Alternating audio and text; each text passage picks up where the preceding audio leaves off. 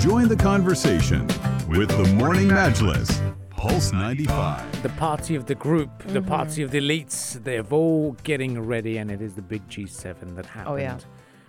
Concluded yesterday. It concluded yesterday. It started on Friday, the 11th, and it concluded yesterday, Sunday. And world leaders, basically, they gathered in the Corniche resort of Carbis Bay for face-to-face meetings at the summit of G7 nations. And basically, the G7 is an organization of the world's 7 largest so-called advanced economies. They are Canada, France, Germany, Italy, Japan, the UK, and the United States. Now, China has never actually been a member, despite its large economy and having the world's biggest population, because its relatively low level of wealth per person means it is not seen as an advanced economy in the way the G7 members are.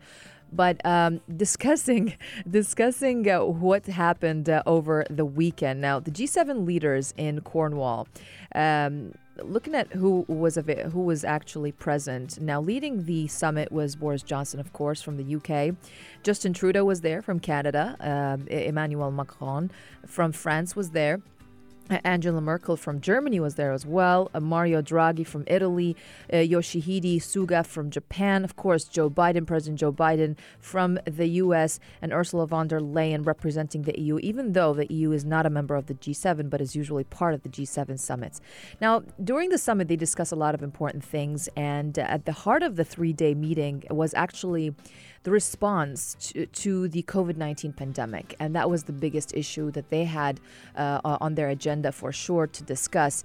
And Boris Johnson, in particular, hailed a big step towards vaccinating the world. He discussed this actually yesterday on the last day of the summit, as the G7 made new commitments to provide, get this, 1 billion doses to the poorest countries. That is their commitment now. And the richest nations promised a great global recovery from the COVID-19 pandemic. So now they're pledging 1 billion doses to the poorest countries. And that was like the biggest headline on their agenda that happened yesterday. So according to Boris Johnson, he said after the discussion in Cornwall, England, he said there has been a fantastic degree of harmony. We set a target to vaccinate the world by the end of next year. And the group said it would also fund or redirect the supply of 1 billion doses in 2021 to less advantaged countries, having secured 870 extra jabs at the summit itself. And total G7 commitments since the start of the pandemic provide for a total of over 2 billion vaccine doses, with the commitments since we last met in February 2021, including here in Carbis Bay, providing for 1 billion doses over the next year. And those were the words of the official communique of the meeting. So this is what really happened. That was like the major headline over there. There were other discussions as well that took place at the summit. Yeah, there was climate change is also another aspect that we'll talk later on in the program about. And but we're just looking at the G7 as a whole.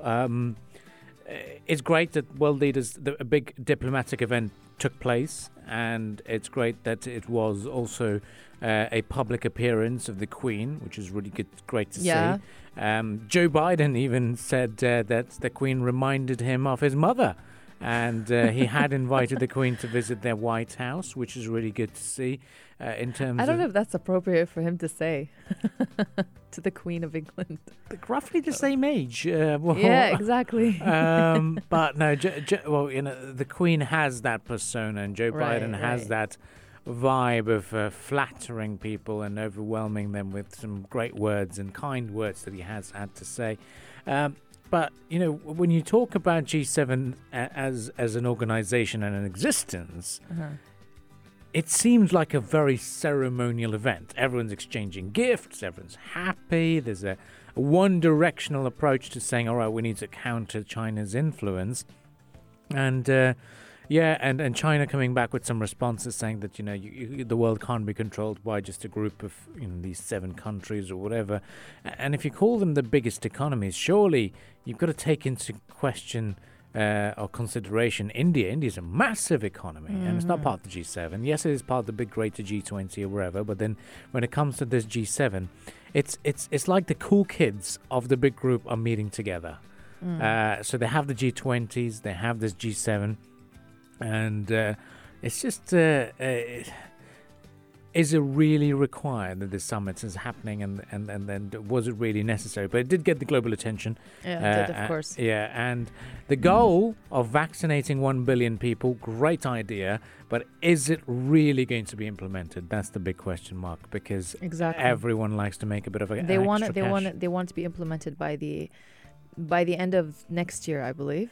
They want to vaccinate like a billion more people, but we'll see how that goes. But going back to China, it was a major focus for sure of the G7 deliberations, with the White House pushing hard in public and private for coordination between the countries on supply chain resilience and technology standards so that democracies are aligned. Now, the members of the group were particularly concerned about parts of the Chinese economy that were underwritten by Western consumer demand. There's a statement coming out saying that the U.S. and our G7 partners remain deeply concerned by the use of all forms of forced labor in global supply chains, including state-sponsored forced labor of vulnerable groups and minorities, and supply chains of the agricultural, solar, and garment sectors, which are like basically the main supply chains of concern in China. Of course, China responded saying that a small group of countries don't rule the world. Yeah. They said that we always believe that countries, big or small, strong or weak, poor or rich, are equals, and that world affairs should be handled through consultation by all countries. And that is according to a spokesperson for the Chinese embassy in London. As for the Italian Prime Minister, Mario Draghi said the group was ready to accept American thinking, but still wanted to keep lines open with China. Yeah, look, most of the summits and the grand diplomatic efforts are very US-centric for sure, and the US is a very dominating country in terms of organizing and orchestrating these summits. And yes, a lot of the countries that make up the G7 are very valuable states in terms of global geopolitics, but you've got to also consider what China has had to say, and it may be gone are the days that, as they say, a small group of people or countries should be dominating it. But on any sort of diplomatic or political viewpoint, let's put those aside and just talk about what's been pledged. Firstly, it's the climate change aspect. I'll get you some thoughts of an interesting person as well. The other aspect is the 1 billion vaccine doses. To what extent is that going to be used as a political influence tool by these G7 countries? Yes, they're going to donate these billion vaccine doses, but there are no free lunches. To what extent can they go up to some country such as, wherever in Africa and say, look, we'll give you the doses, but you've got to do this in your fiscal policy. You've got to do this in your monetary policy. You've got to do this in your economic policies or foreign policy or military bases or wherever is required. To what extent is that going to be used as a diplomatic and political influence on those states? You never know who's going to monitor that. But looking at the world of climate change, someone very well known has had something to say. Of course. Greta Thunberg. I knew it. And she came back and said the climate and ecological crisis is rapidly escalating. G7 pours fantasy amounts into fossil fuels as CO2 emissions are forecast for the second biggest annual rise ever. The G7 leaders really seem to be having a good time presenting their empty climate commitments and repeating old, unfulfilled promises. Of course, this calls for a steak and lobster barbecue celebration while jet planes perform aerobatics in the sky above the G7 resort. So clearly not She's that not happy. No. But yeah, that is the reality at the moment. But we'll delve into the climate change pledges in greater detail for sure. But do stay tuned to Pulse 95. This was our analysis of the famous G7 meeting, and if you've got any particular thoughts, do drop us a text on 4215. Next, we shift our focus a bit more locally in terms of the Abu Dhabi's requirements on the green Al Husn to access malls. That's interesting to see in terms of how that is going to be implemented. So do stay tuned and stay with us here on the Morning Majlis. We'll be back after a bit more of musical entertainment. Pulse 95. The Morning Majlis, talking the stories that are shaping headlines. This is Pulse 95. This is Pulse 95, and a very warm welcome back onto the Morning Majlis. Now, we've been talking about this at the start of the program, and just a bit of a reminder for all of you who are joining us now is, of course, over the weekend, over the last few days, we had the big G7 meeting, and that was the biggest thing that happened on the global scale. And David Attenborough had warned that humans could be on the verge of destabilizing the entire planet. So climate change had to be something that had to be discussed. And there has been an announcement recently by the G7 who promised to move away from coal plants unless they have technology to capture carbon emissions. So what's going on at the moment? Well, this comes as Sir David Attenborough warned that basically humans could be on the verge of destabilizing the entire planet with this. And he said that G7 leaders face the most important decisions in human history, especially at such a dire time that the world is going through. And the coal announcement came from the White House, basically, which said that it was the first time the leaders of wealthy nations had committed to keeping the projected global temperature rise to 1.5 Celsius. Now, that requires a range of urgent policies, and chief among them being phasing out coal burning unless it includes carbon capture technology. We know that coal is basically the world's dirtiest major fuel, and ending its use is definitely seen as a major step by environmentalists. But they also want guarantees that rich countries will deliver on previous promises to help poorer nations cope with the climate change situation. So basically, the G7, they pledged to end the funding of new coal generation in developing countries and offer up to $2.8 billion to stop using that fuel. And climate change definitely has been one of the key themes at the 3-day summit in Cornwall, one of them being obviously the pandemic, the other one being climate change for sure, and one of them as well, they discussed the situation with China as well. Yeah, and it's great in terms of the idea behind the fact that they want to reduce their carbon emissions and the footprints, but to what extent is going to get going? That's a big problem here, isn't it? They said they will commit to protecting 30% of global land and marine areas for nature by 2030. They are also expected to pledge to almost halve their emissions by 2030 relative to 2010 levels. The UK has already surpassed that commitment. Prime Minister Boris Johnson also said that that this is something that they need to get it done, isn't it? And what's the reaction like that? Sir David had sent a video message to the G7 leaders saying the natural world today is greatly diminished. Our climate is warming fast. That is beyond doubt. Our societies and nations are unequal, and that is sadly pain to see. Yeah. So, yeah. Yeah, climate change, it's a big issue that we're facing. The Earth's average temperature is about 15 degrees Celsius. That's about 59 degrees Fahrenheit, but has been much higher and lower in the past. But there are natural fluctuations in the climate, but scientists say temperatures are now rising faster than any other time.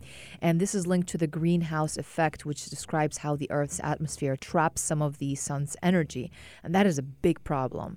And solar energy radiating back to space from the Earth's surface is absorbed by greenhouse gases and then re-emitted in all directions. So this basically heats both the lower atmosphere and the surface of the planet.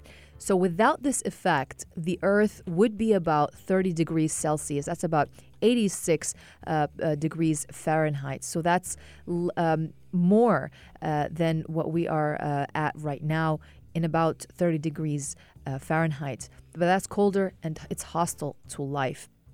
Now, scientists believe we are adding to the natural greenhouse effect with gases released from industry and agriculture, trapping more energy and increasing the temperature. So this is known as climate change or global warming.